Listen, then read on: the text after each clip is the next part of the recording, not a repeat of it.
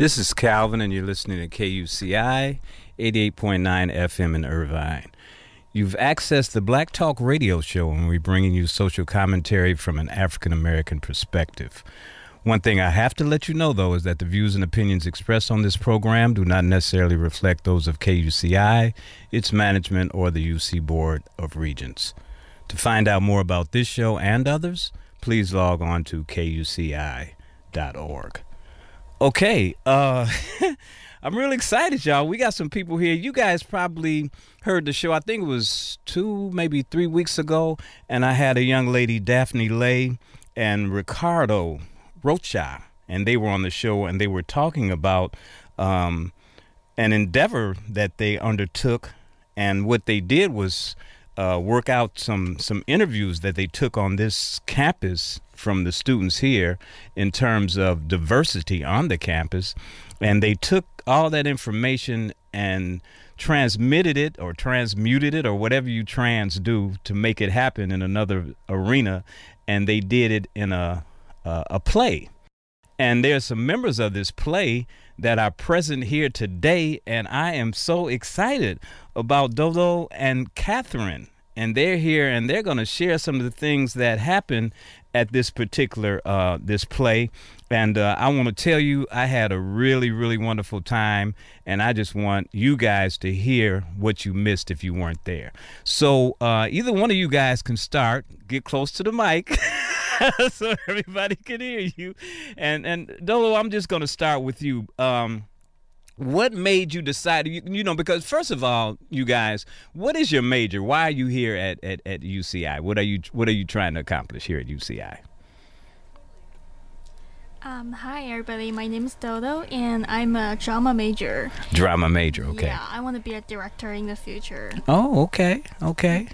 And Catherine? Hi, my name is Katie, and I'm a drama major as well, and I'd like to go into acting, actually. Oh, okay. Not quite sure yet if I want to do stage acting, film acting, or anything. I kind of want to do both. Okay, so, that's what I want to do. Okay. And so both of you are drama majors. Have you ever done a production prior to, it was called Diversity K.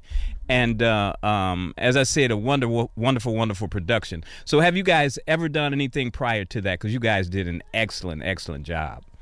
Well, this was actually my first production at UCI. Okay. I had done some things in high school, like some musicals and that sort of thing, but at UCI, this was my premiere show. Okay. Doudou, what about you? Yeah, that's the first production in my life. Oh, my goodness. I haven't done anything about drama or theater before. Okay. And so you guys, why don't you, one of you guys tell the listening audience exactly what this play was trying to convey? What was it speaking to? Well, I think the big thing it touched on was diversity, obviously. Okay. But it was kind of more than that. It was more kind of what diversity means to each individual and why it's important.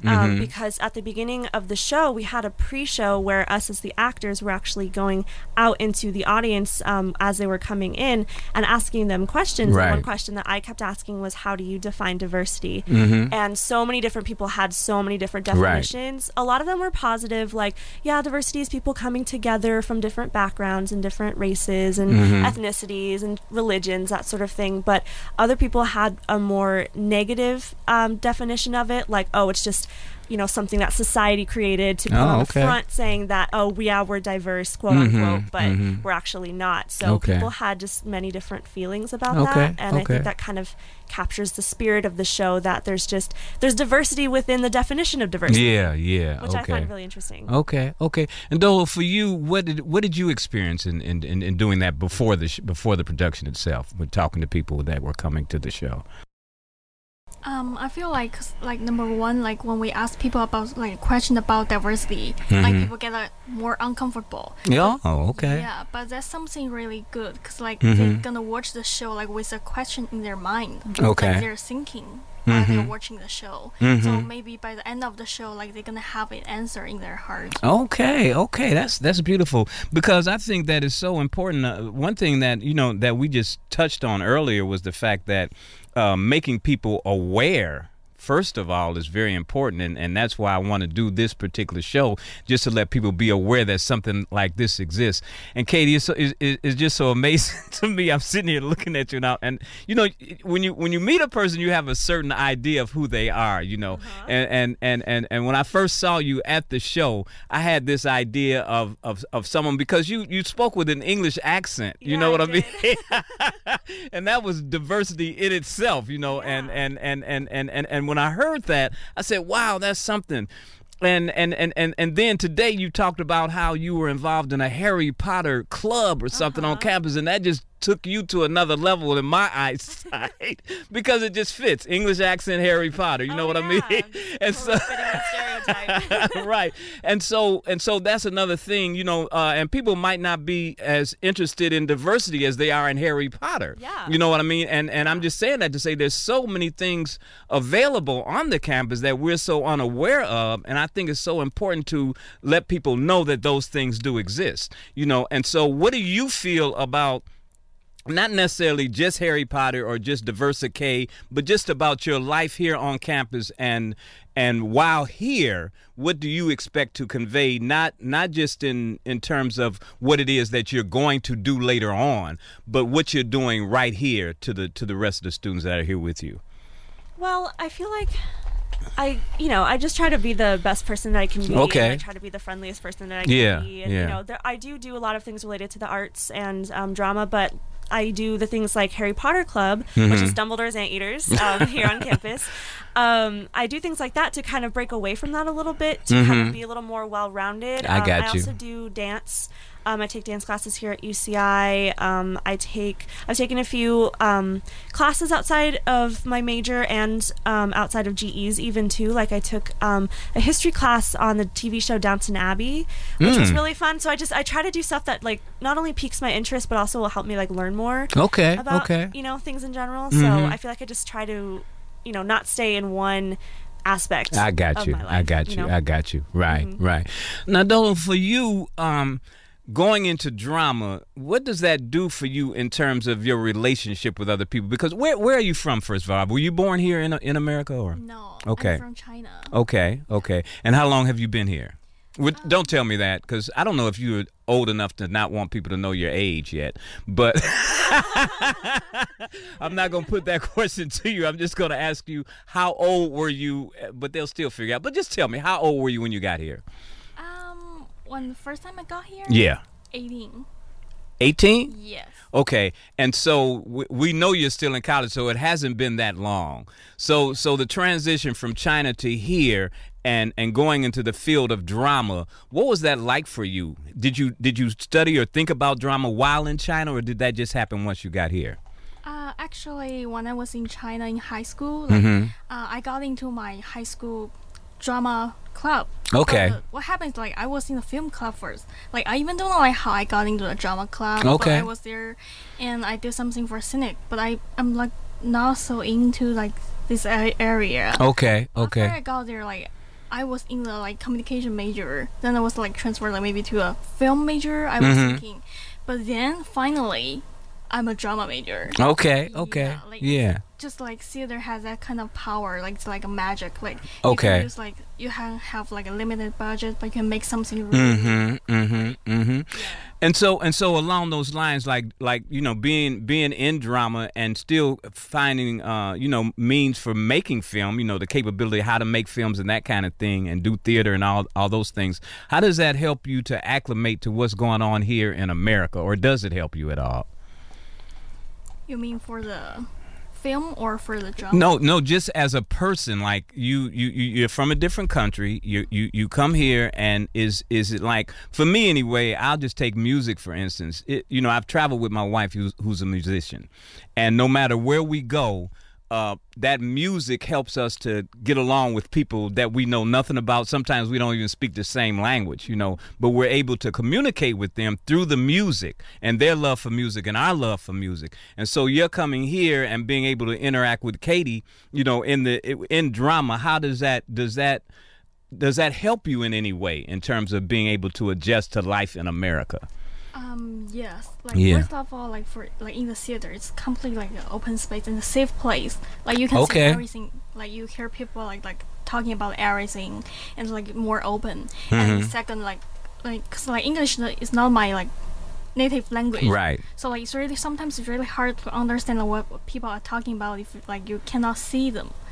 You cannot see like what they're doing. Okay. Yeah, but like in the theater, like for example, when I talk to Katie, like, cause like they have certain like sort of like the gestures and everything like more visual. Yeah, like it's also like helped me to understand the American more. Like in the play, there's a lot of stuff going on. It's pretty juicy. Okay. Okay. Katie, now in being here, how long have you been here all your life? In Irvine? Yeah. No. Where are I'm you actually from Northern California, near Okay. the Sacramento area. And so was there a transition for you coming from Northern California to Southern California? Actually, yeah. Yeah, okay. Not necessarily from northern to southern, but just from where I grew up, like the city I grew up into here, because I grew up in a town called El Dorado Hills, which is about like half an hour from Sacramento. Okay. And it's very, it's very, like, how do I say, uniform in like its demographics. It's pretty much, I'd say, 85 to 90% white. Okay. Middle class American. And so coming here, I came here to this community in Irvine, and I thought, wow, this is way more diverse than Oh, where I'm really? from. Oh, my God. Which, yeah, a lot of people are surprised to hear me say Yeah, that. I Because am. compared to where I'm from, yeah, this is way more diverse. There's Wow. like a heavy Asian culture, which I've never experienced before in my life. Okay. Because there's very few Asians from where I'm from, and very few Hispanics from where I'm from. But, you know, right now my best friend is Hispanic. Okay. And my roommate, so I'm learning a lot from her about like her culture and like you know, food and that sort of thing. So there's just a lot more just cultures that I'm exposed to here than I was before when I lived up in El Dorado Hills. Okay. And tell me this, if you just thinking along the lines of being a science major, you know, majoring in Like bioscience. yeah, something of that nature. Do you think there will be a difference in terms of your interaction with people as opposed to doing drama? Is there a different kind of sense of cohesion with that? Because I know as a scientist, people work together as scientists, but I've talked to a few scientists, and as a matter of fact, I've interviewed a scientist here on the show, and he said that he didn't even know the children of the people that he worked with every day. He didn't even know if they had children or their wives' names or any of that. And so he developed something here on campus to kind of bring the people who are in that particular field together. But like both you guys were saying, in terms of drama, and as I said, in terms of music, it's like almost automatic that you come together, you know. And so with that in mind, how do you feel that what you're majoring in is going to help you in life? Period. You know? Yeah, definitely. If you know, I've talked to a lot of people who are majors other than drama, because I do actually have friends who aren't in drama. Okay. And a lot of them, they don't really have lots of friends in their major. You know, like my best friend is poli-sci, and she doesn't really have a lot of political science friends. Okay. And, person I know who's in like ecology, I think, she says she like just barely knows anybody else. There's her major's really, really small, and even then she doesn't really know that many people in her major. But I feel like with drama, it's so we treat it so much more than just work. You know, a lot of people in other majors, I feel like they just kind of, you know, they show up, they do their research or their classes, and they kind of see it more as work than anything else. But here in drama, we see it as art, and we're creating something, and we're collaborating, and we're working together. Okay. And I feel like with that togetherness, it's a lot easier for us to come together, you know, be friendly with each other, and you know, you do stuff in acting class that you wouldn't do in you know, a lecture. That makes you a lot closer with people that you normally would be. Okay. And doing shows and things like that, you know, like I hadn't even met Dodo before we did this show, and you know, I didn't even know she was a drama major, but now, you know, doing shows like this, you're exposed to a lot more people than you would be if you're just, you know, going day to day to your classes. Right, exactly. And Dodo, getting back to you, because it's, you know, it's amazing for me anyway to meet people from different cultures, because, you know, it's how, I don't know if it's just in this country or everywhere, but you have a certain mindset about a group of people. So when I think, or used to think, because my scope has changed now since I've met so many different cultured people, but what I used to think was that all Asian people are the most intelligent in terms of science and math. And so if you meet someone who's Asian, in all probability, if they're in college, they're in some type of science field or math field or that kind of thing.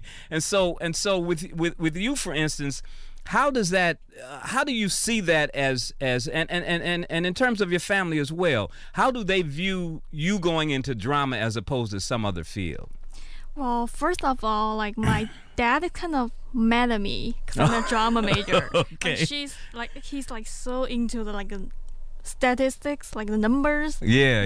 It was like people kind of think, oh, Chinese people must like kind of good at the statistics, like, or the mathematics. Mm-hmm. But like actually, I barely kind of failed my SAT math test. Oh, really? Yeah, like I got like the lowest score in my class. Oh my goodness. Yeah. Okay. So like in my high school, like there are like so many people from like all over the world, Mm-hmm. and like all the students in my high school kind of like the top.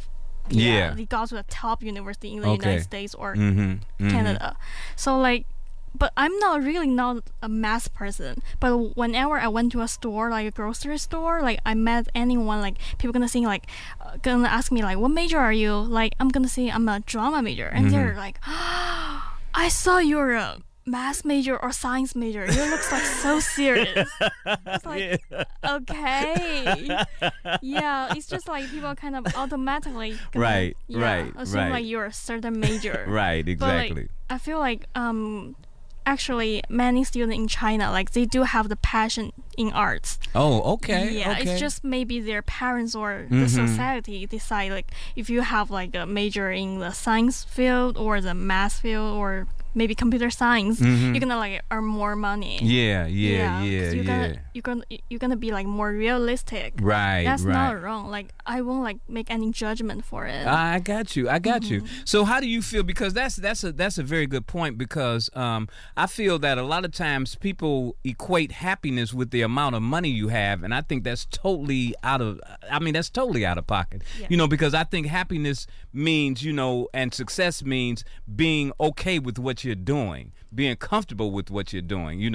And so to think about how much money I can make in a certain period of time and then be able to settle down and do this type of thing, things that I find, and I'm going to talk about this in the second half of the show, the guy I'm going to talk about is a multimillionaire, but he wasn't satisfied, with that amount of money. And I don't think that money makes a difference. But in coming up, when we're young, we think along those lines because, like you say, that's how our parents think. And they want us to wind up better than they were. And, of course, they're going to equate how much we have with how happier we can be than they were because they didn't have as much. But to go into a field like both of you guys are going into and understanding, because I know that going into any artistic field, is like going into basketball or football. Everybody ain't gonna make it, you know what I mean? But to be able to do something that you love doing, I think is so much more important than how much you can make doing it. So along those lines, how do you feel that if you're talking to your roommates, or what have you, when you guys are talking, do you guys ever discuss those kinds of things in terms of what you're about? Am I about making money, or am I about being happy, or is that discussed? I don't know if we actually like discuss it, but actually one of my good friends and my other roommate is a drama major as well. Okay. So we talk a lot about, what we want to do outside of college, or, once we're done with undergrad, kind of where we want to go, and like, not necessarily how to make the most money, but just how to, get a good place in the world, to where we're like at least a little bit financially stable, because everybody says when you start out with acting you're gonna be broke, you're gonna live in this tiny apartment and have no food all the time. Right. And I think we've kind of accepted that, but we also kind of talk about, well, maybe once we graduate we'll go to this school and we'll find a job here and we'll audition on the weekends and stuff like that. So we kind of talk about more like how we would support ourselves outside of college. Okay. And Doudou, what about you? Do you discuss things of that nature with, I don't know if you discuss it with your parents, but what about, people that you know here on campus? Do you guys talk about that at all? Yeah, like actually none of my friends are like arts major. Okay. Yeah, but I do talk to my mom about like what's going on campus, like, cause like she's the only one like who supports me in my family. Oh, no kidding. Wow. Yeah, like she actually like she went to law school when she was in university. So like when she graduated, she became like a lawyer for 2 years. But after 2 years, she's kind of like, oh my god, I can't do this anymore. No kidding. Yeah, she's wow. like, oh, I don't want to like to see people kind of fighting for like something not important anyway. Okay. Yeah, so she decided, no, I'm not gonna do this. Wow. Yeah. That's beautiful. Yeah, she could quit the job. That's beautiful. Yeah. Then she started to write she started to interview the artists in China. No kidding. Now, was that before you came here and got into drama? She was interviewing artists. Yes, like she's doing this. Like she's write the interviews. Like she did the interview and she write something about these artists. Okay. So she want like more people to know them. Cause like all these kind of art, like all kinds of artists like struggling. Like it's like they're because they need to fight for their living, for their food, everything. Right. So like she said like she can find some way like to tell people like their stories to help them in this way. Yeah. And that's so amazing because what I can see in the future is her writing about you. She just tell me if you have passion for one thing, just go for it. Oh wow, that's beautiful. Listen, you guys. Daphne is so happy that that you guys are on this show. She is really, really happy, and I just want to say something that she sent me an email, and what she says in the email is that I'm not sure if Victoria or Avi will be available tomorrow, and evidently they're not. But I'm copying their bios below so you can introduce them. They've worked so hard and progressed a lot. They are young and had not thought about these issues much before plunging into this production. But I think they've grown so much that they deserve to be celebrities on your show. And so I just need to read about Avi. Okay. Clown. Oh, yeah, my guy. Yeah, him. Yeah. Yeah, Avi has been performing since he was 10 years old. Since then, he's aspired to be an actor and comedian. He's performed stand-up as well as improv with groups such as LA's Detention Span and his high school's comedy sports team. As far as acting, some of his favorite roles include Ellert Sims, The Foreigner, Gifford, The Liquid Plain, Ensemble, Beauty and the Beast, and 8 different characters in a history of the American film. He wishes to thank his parents, the amazing cast and crew, and his friends for all their endless support. And then there's Victoria Thompson, actor. This is Victoria's second year at UC Irvine. She grew up in Fairfield, California, where she attended Rodriguez High School. She started her acting career in the 7th grade in a community theater as a bird girl in Susico, and continued performing in her community and high school theater in various shows, such as Almost, Maine, where she played Marcy, and Hairspray, where she played Lil Inez. As years went by, Victoria found an unconditional love for musical theater and acting altogether. She got accepted into UC Irvine as a drama major right after high school. She made her UCI debut in Cat on a Hot Tin Roof this past fall quarter, and she's also an active member of Harmonix, UCI's only show choir. She is excited to participate in this year's dramatic transformations. Both of you know these guys. How was it, all you guys, not just them, but it was a couple of more that were on stage with you guys at one point or another. How do you feel about working with this group of diverse people? Oh, it was a really memorable experience. Like you said, everyone was really diverse, so it was really interesting getting different perspectives from everybody. And just not only perspectives on the issues that we talked about, but also in an acting standpoint. Everybody was kind of at a different level when it came to acting, and people had taken different teachers, different classes, so we all kind of learned from each other. I thought that was a really amazing and valuable experience. Definitely. How about you? How was it like working with all these guys? I'm so excited. Yeah. It's like I'm in person more introverted.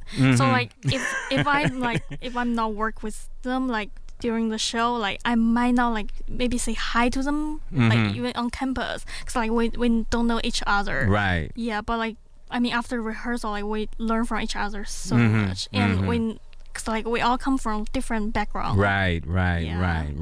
You know, it's amazing too, because I'm sitting here just reminiscing. You know, you guys' presence on stage, and for me anyway, it's like I'm sitting here with 2 movie stars, you know. I'm serious, 2 stage stars, you know, because you guys become something else when you're on the stage. You know, here in the studio is like you're just regular young ladies that I've seen before, you know, but on that stage is a totally different presence. And I don't know, and I as a matter of fact, I do know that you guys have no idea how you've touched people in what it is you do, you know. And something that you said, Katie, that I think so very important, and that is that it's your intent, you know, to just be a nice person. You know what I mean? To just be a better person, and to and for other people to be able to gain something from being in your presence, you know, which is so very important. And Doudou, the same with you.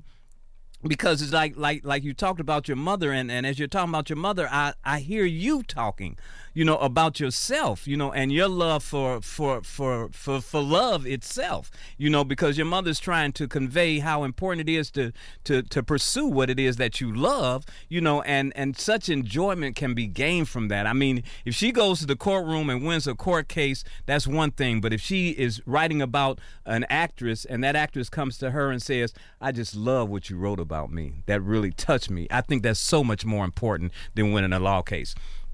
But something that I got to touch on before we go, Daphne told me that you were speaking. I mean, I was there, so I know you were singing or speaking in Chinese, and she said that while you were there, you overheard or recognized that someone in the audience didn't appreciate your saying what you said in Chinese.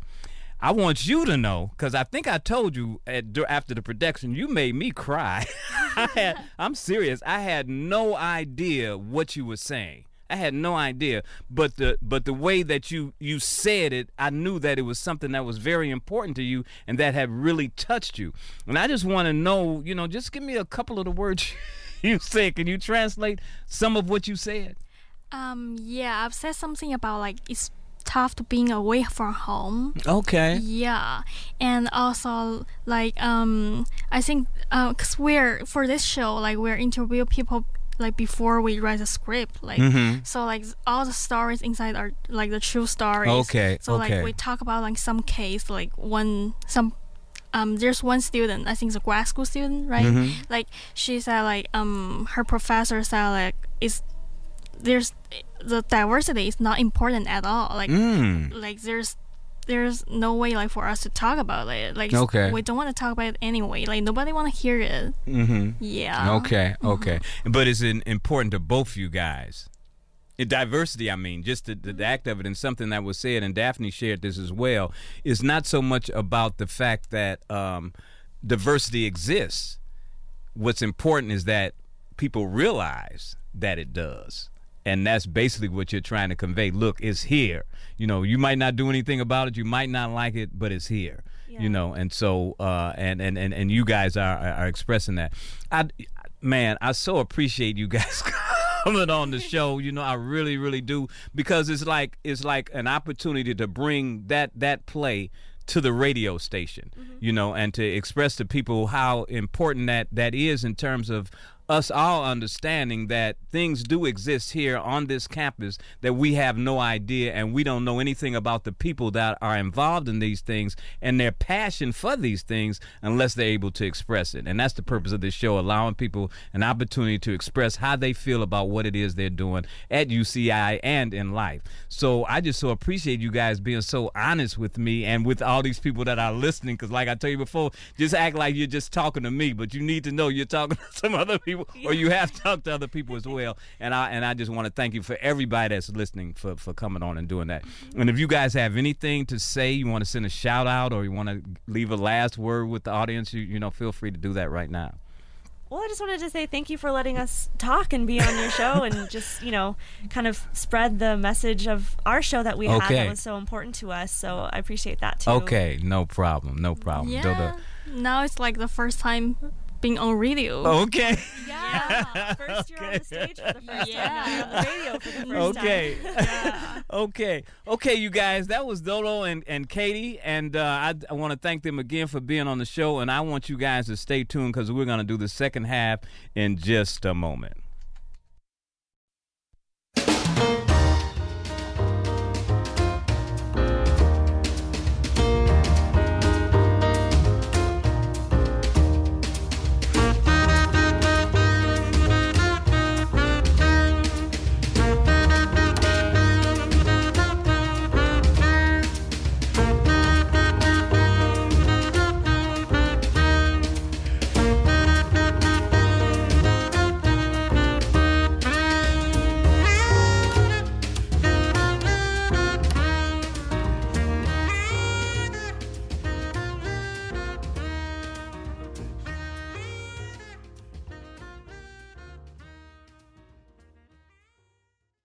Okay, welcome back, you guys.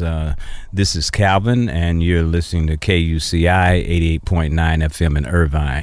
You've accessed the Black Talk Radio Show, and we're presenting you with social commentary from an African-American perspective. One thing I have to let you guys know, though, is that the views and opinions expressed on this program are not necessarily those of KUCI, its management, or the UC Board of Regents. To find out more about this show and others, please log on to kuci.org.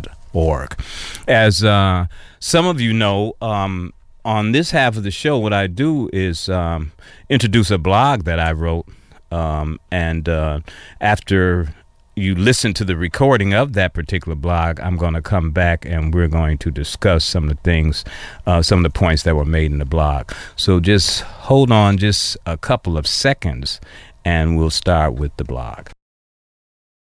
The blog entitled, I'm Still Riding with the King. I heard the following words spoken by a guy in the year 2000, and they were taken from a cut entitled Riding with the King. And I'll always hold the speaker and this expression close to my heart. I stepped out of Mississippi when I was 10 years old with a suit cut sharp as a razor and a heart made of gold.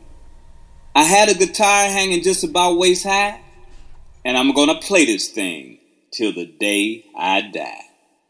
Yep, it's B.B. King, who passed this past Thursday, May 14th, 2015. He was born Riley B. King on September 16th, 1925, and took on the moniker Blues Boy while a disc jockey at radio station WDIA in Memphis, Tennessee. He's been recognized as B.B. King ever since. When it comes to those we know, love, and respect, the date of birth and date of transition may not always be remembered, but there's something in the dash that lies between those two dates that we'll never forget. The phrase I open this blog with is that something I'll never forget about BB, because from the time I first became interested in his music in 1968, I saw him live what he talked about. So many times we're limited in our ability to hear the story from what is called the horse's mouth, and we're restricted to biased media and admittedly semi-factual websites like Wikipedia. Good fortune smiled on me, though, in this particular writing endeavor, because last night, while my wife and I surfed the Netflix channel in search for a particular program, what should pop up but a 2012 B.B. King documentary? So let me pass on to you a bit of what BB and the people that knew him shared with me. By 1940, his sole caretaker, his grandmother, had died, and at the age of 14, BB was on his own as a sharecropper, earning 35 cents per 100 pounds of cotton. He said he picked from cane to cane, which meant you picked from the time in the morning when you cane, see, to the time at night when you can't. He had been farming since the age of 7 and said that he walked behind a plow mule for 18 years. He walked 30 miles a day, 6 days a week, 6 months a year, and he said if you add it up, he had walked around the world. This work ethic transferred to his blues career, where he averaged almost 300 one-night stands a year. One of his wives, Sue Carol Hall, said he was on the road one year for 365 days. And the following year, early one morning, he told her he was going fishing. When she asked him why he was wearing a silk suit, he responded, "'Cause it's all I got." B.B. King was a multimillionaire when he died, and albeit money was certainly a catalyst and sustainer of the altered lifestyle that came with time, he never faltered in his mission. As he put it, "I want everybody to hear and know B.B. King and his music." Something I noticed in watching that 2012 documentary was an 86-year-old blues legend who seemed to have no regrets. He had lost 2 wives to divorce and a lot of lost time that he could have spent with his children. His sentiments: marriage should not be a part of a musician's life until he stops traveling. And I tell my kids, grandkids, and great-grandkids I love them as much as I can, because although I know he did, my daddy never told me. We can definitely learn from others what to do and what not to do before we make that choice. What BB leaves with us is to be dedicated to what you do, but be aware of how what you do affects those around you, especially those closest to you. He leaves a wonderful legacy, but a somewhat broken family dream. Balance is what's missing in most of our lives, and every now and again we must stop, reassess who and where we are in our quest, and then readjust whatever is needed to get back on track. I thank B.B. King for sharing the joy and pain of his life with us all through his music, and for his ardent dedication to letting the world know that we all have a story to tell, and we must tell it through whatever means we have available to us. As B.B. has said to himself, I say to you, "Saw a little boy remind me of me, and said, what can I tell him? And I thought, the sky's the limit." I holler. Okay, y'all. Wow, that show really touched me, and it's amazing to me when you endeavor to do something, how the universe just basically steps in and help you to accomplish what it is that you're endeavoring to do. And it was just something that I, as I said, when I write these blogs, it's like, it's only for, it's only one page usually, maybe a page and a quarter, page and a half, whatever. But it takes a lot of time to do it, because my intent is to make it right, to make it truthful, and then to make a point about what it is that I'm talking about, because as BB said, or as I said about BB anyway, that's something that we all have, and that is an opportunity to present ourselves to others in a way that might benefit them, and that's my intent as well, and that's why I hold such high esteem for BB, because as he said, I'm gonna play this thing to the day I die, talking about that guitar, and he lived that out too, because he wound up in Vegas. He died in Vegas in a home.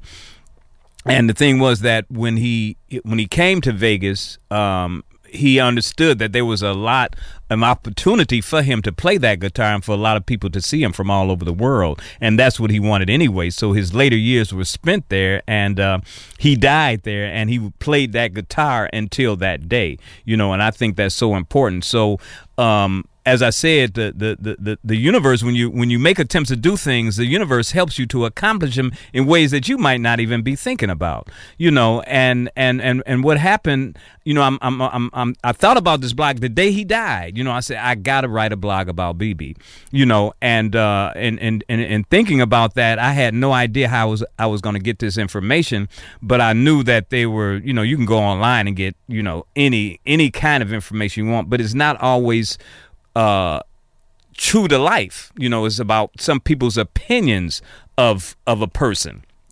And Wikipedia admits that some of this information is hearsay, and we're not saying that it's the truth, but to the best of our knowledge, it is the truth, and so I got a lot, I mean, pages of information off of Wikipedia. And so that's what I'm going to go with, at first. I'm going to go with all this information I had, because there's a lot of information. I'm going to share it. So I had, like I said, pages of information that I needed to, to kind of break down and put in the most important points. And so I had this thing prepared, and then, as I said, my wife and I are sitting there, and we go, because we're looking for a particular show. I can't think of the name of the show right now, but we're on a Netflix channel, and we're looking for this show. And she says, "Calvin, look, B.B. King documentary." I said, "What?" And there's B.B. King, and I'm looking, and I'm just grateful to God that hopefully, I'm going to hear from BB. And sure enough, I did, and just to see this guy, and he's like, that was 2012. So I'm thinking he's, between 85 and 86 years old. And just to see this guy express himself, and to see, the pain and the joy and the memories and all these things reflected on on the expressions on his face, was like being in his presence, and it did volumes for me. And I've been in his presence before, not up close and personal, but at the stage shows that he's been in. And the last show I went to was about 2005, 2006. And BB, because he's diabetic and is not as physically capable of doing things like he used to be, he couldn't stand up for the show. He had to sit down, but just watching him play, closing his eyes and making those expressions that he had made 40 years prior, it was just it was just so fulfilling. Here this guy is still doing what he did 40, 50 years ago, and he said that that's what he was going to do. I'm going to play this thing till the day I die, and for me, it speaks volumes for what's going on today in terms of us not understanding how important it is to take what it is that about others and use it in your own life. Because I think, as I said, when I wrote a blog about my grandmother, and how people always, when they make transitions, they always leave something with us, whether it's their intent or not. And it's up to us to take that something that they leave and apply it to our own lives, and try and realize what our objectives could be. And if they're in line with what we think they should be, then fine. If they're not, then we reassess who we are, what we're doing, and try to put them in line with what it is that we're hoping to accomplish. And BB, as I said in the blog, his major objective was to people to hear his music, because he knew he had a lot to say. And in spite of the fact that, as I said, he lost, 2 wives to the divorce, and he didn't spend hardly any time with his children, he didn't have regrets, but he knew that he could have done things differently had he been able to stop and think about it. Being in the situation that he was, to see that documentary and to see how it depicted what life was like back in those days, was I mean, it's things that you hear about, but to see it and to hear somebody who experienced it, to see somebody who experienced it talk about it, was another story. And watching BB as he talked about how when his mother left, he was 4 years old when his mother left him, and he talked about how he was in such pain that his mother left. He said he knows, he believes that his mother loved him, and he knows that he loved her, and so he had no malice toward her for leaving him at the age of 4, and then his father left, and he had no malice toward him. And then his grandmother died. What had happened was that his mother left, his father left, and then later on his mother died, and he heard about her dying, and so he knew his mother was gone, but he didn't know where his father was at the time, but he's living with his grandmother. And then at the age of 14, y'all, his grandmother dies. Now she's a sharecropper, and BB is working with her on this plantation. and they're plowing fields and picking cotton and things of that nature. And at 7 years old, he said he worked like a man, like a grown man. And he said in that time, we're talking about the late 30s, early 40s. He said during that time with the Depression, it was hard on everybody, but what he learned early on was that when you were that age and you were black in that area, the thing was, that boy can pick cotton, he can plow fields. What is the need of him going to school? So BB, that wasn't even considered. You know what I mean? You too big to go to school. You need to be working this plantation. And that's what he did. That's all he knew. And so now we got him at the age of 14 years old, earning money, picking cotton. And I said 35 cents per 100 pound. That's what BB said. He said if he picked 100 pounds of cotton, he got 35 cents. And the average family back in that day, earned 65 cents per day. 65 cent per day, and so on the average week, if you add that up, you were working 6 days a week. You ain't even making $2 a week. You know what I mean? And so living like that, at 14 years of age is very difficult. But he was able to sustain himself doing that.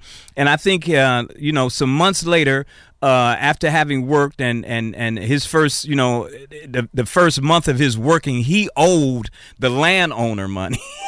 You know what I mean? Because you got to pay for your food, you got to pay for your lodging, you got to pay for things of that nature. And the work that you've done comes to an equivalent of a certain amount of money, and you balance that against what you owe him, and you wind up owing the owner of the land. And you've worked and you've done all this work from cane to cane, and so that's the kind of life he's leading. And so I think it's like 6 or 7 months, some kind of way his father hears about him, and his father comes and gets him. And he takes him to where he lives in, I think it was Lexington, Mississippi. And he takes him there, and he said that his father has other children. He said, but he's there for a few months, and he loves his brothers and sisters. He said, but they are not, he doesn't feel that he's a part of that family. And he stays there for, 7 or 8 months, and he gets on his bicycle, and he rides from Lexington back to the Delta, with at this farm in this shack that he and his grandmother lived in, on his bike. And his uncle says he sees this guy coming down the road on a bicycle, and he asks his wife, who is that? And they say to each other, it looked like Riley, that's BB, and it was him. So here he is, like 12 or 13 years old, and he has rode his bike from Lexington to whatever part of Mississippi that is. And he said that when he got off the bike, he looked at the spindle on the rim, and it had worn out. He had rode that far, but he found comfort in the Delta region where he was born, and he had to come back home.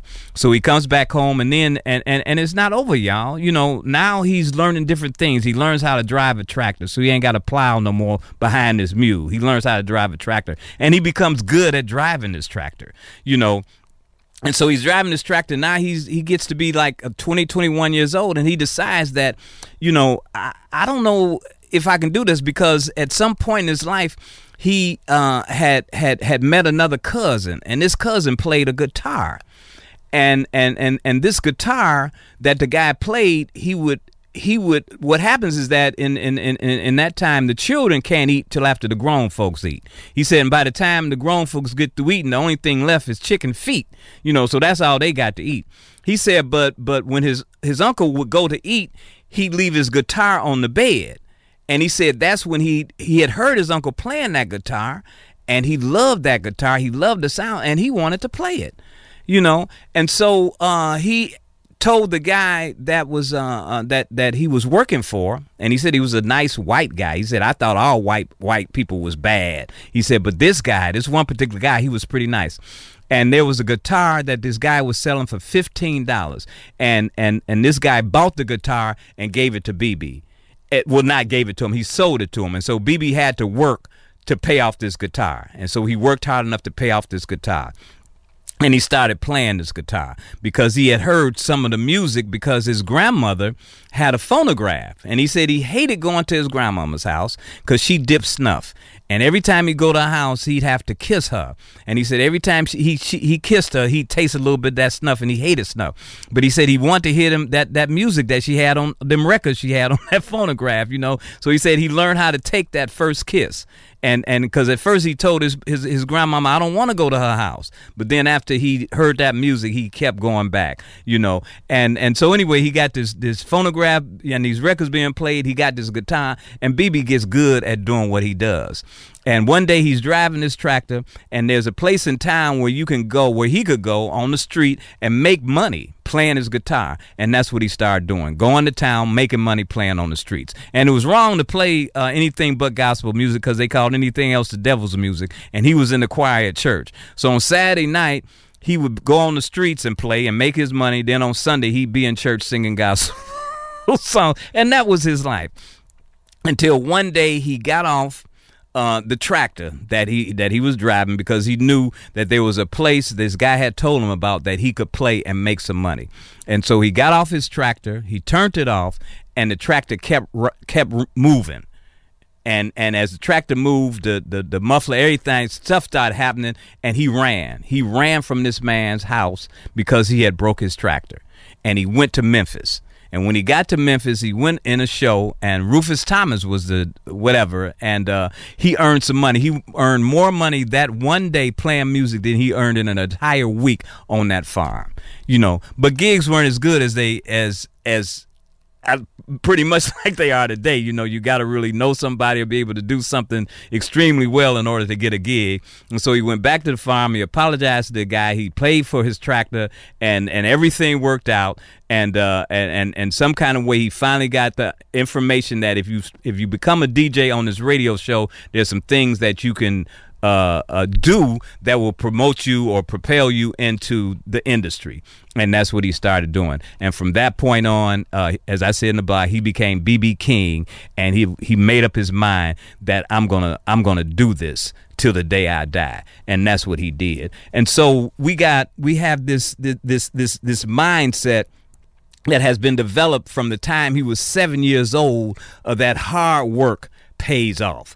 You know what I mean? And what I'm saying in essence is that, like I talked about earlier, you know, just writing this blog is nowhere near as hard as picking cotton. I know, you know, and I've worked on an assembly line at Ford and have talked to people, and that's some hard work, y'all. Believe me, that's hard work working on an assembly line. But I talked to people that were from the South that were still picking cotton in 1980 something, you know what I'm saying, 1970s, 1980s, and they were telling me how hard it was picking cotton. And then another guy came up, he said it's hard picking cotton, but it's even harder picking them peas. And he was talking about how low you got to bend to get at them peas. You know, but these stories, the point I'm making is that whatever it is that you do, you know, don't look at what it is that you're doing as hard work.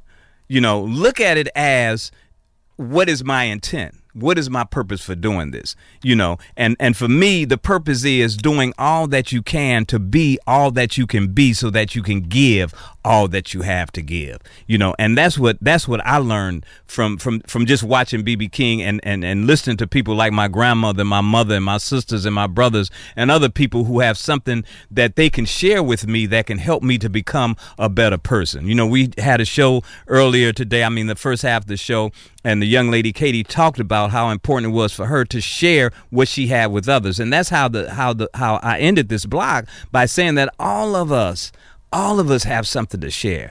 And I think that it should be our intent to share it, you know, and whatever it is, it really doesn't matter. If we can just give it our all, it'll make the world a much, much better place. And the world does not necessarily consist of the entire globe. Your world might consist of your daughter or your son or your parents. You know what I'm saying? But you got something to give. And I'm asking all of us, you know, to share that something with someone else. You know, I just so appreciate being able to run my mouth, y'all. That's what I got to give, running this mouth. You know, and I just hope that everybody who's listening gains something from it. And I certainly did, because I'm going to try to live what I talk about. I thank y'all for listening in. And as always, imparting, I holla.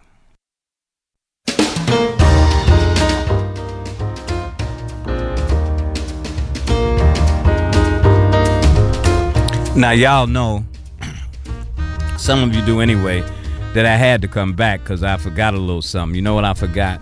I forgot about my guy, Israel Medina. And he's going to be doing Galactic Soup right after this from 6 to 8 p.m. And you know what he's going to be talking about and doing on that show? He's going to be doing some music, some literature, some film, some video games, and more than that, he's going to be creating some mayhem. So you guys stay tuned for my guy, Israel Medina, who's going to be on Galactic Soup from 6 to 8 p.m. So again, y'all, I holla.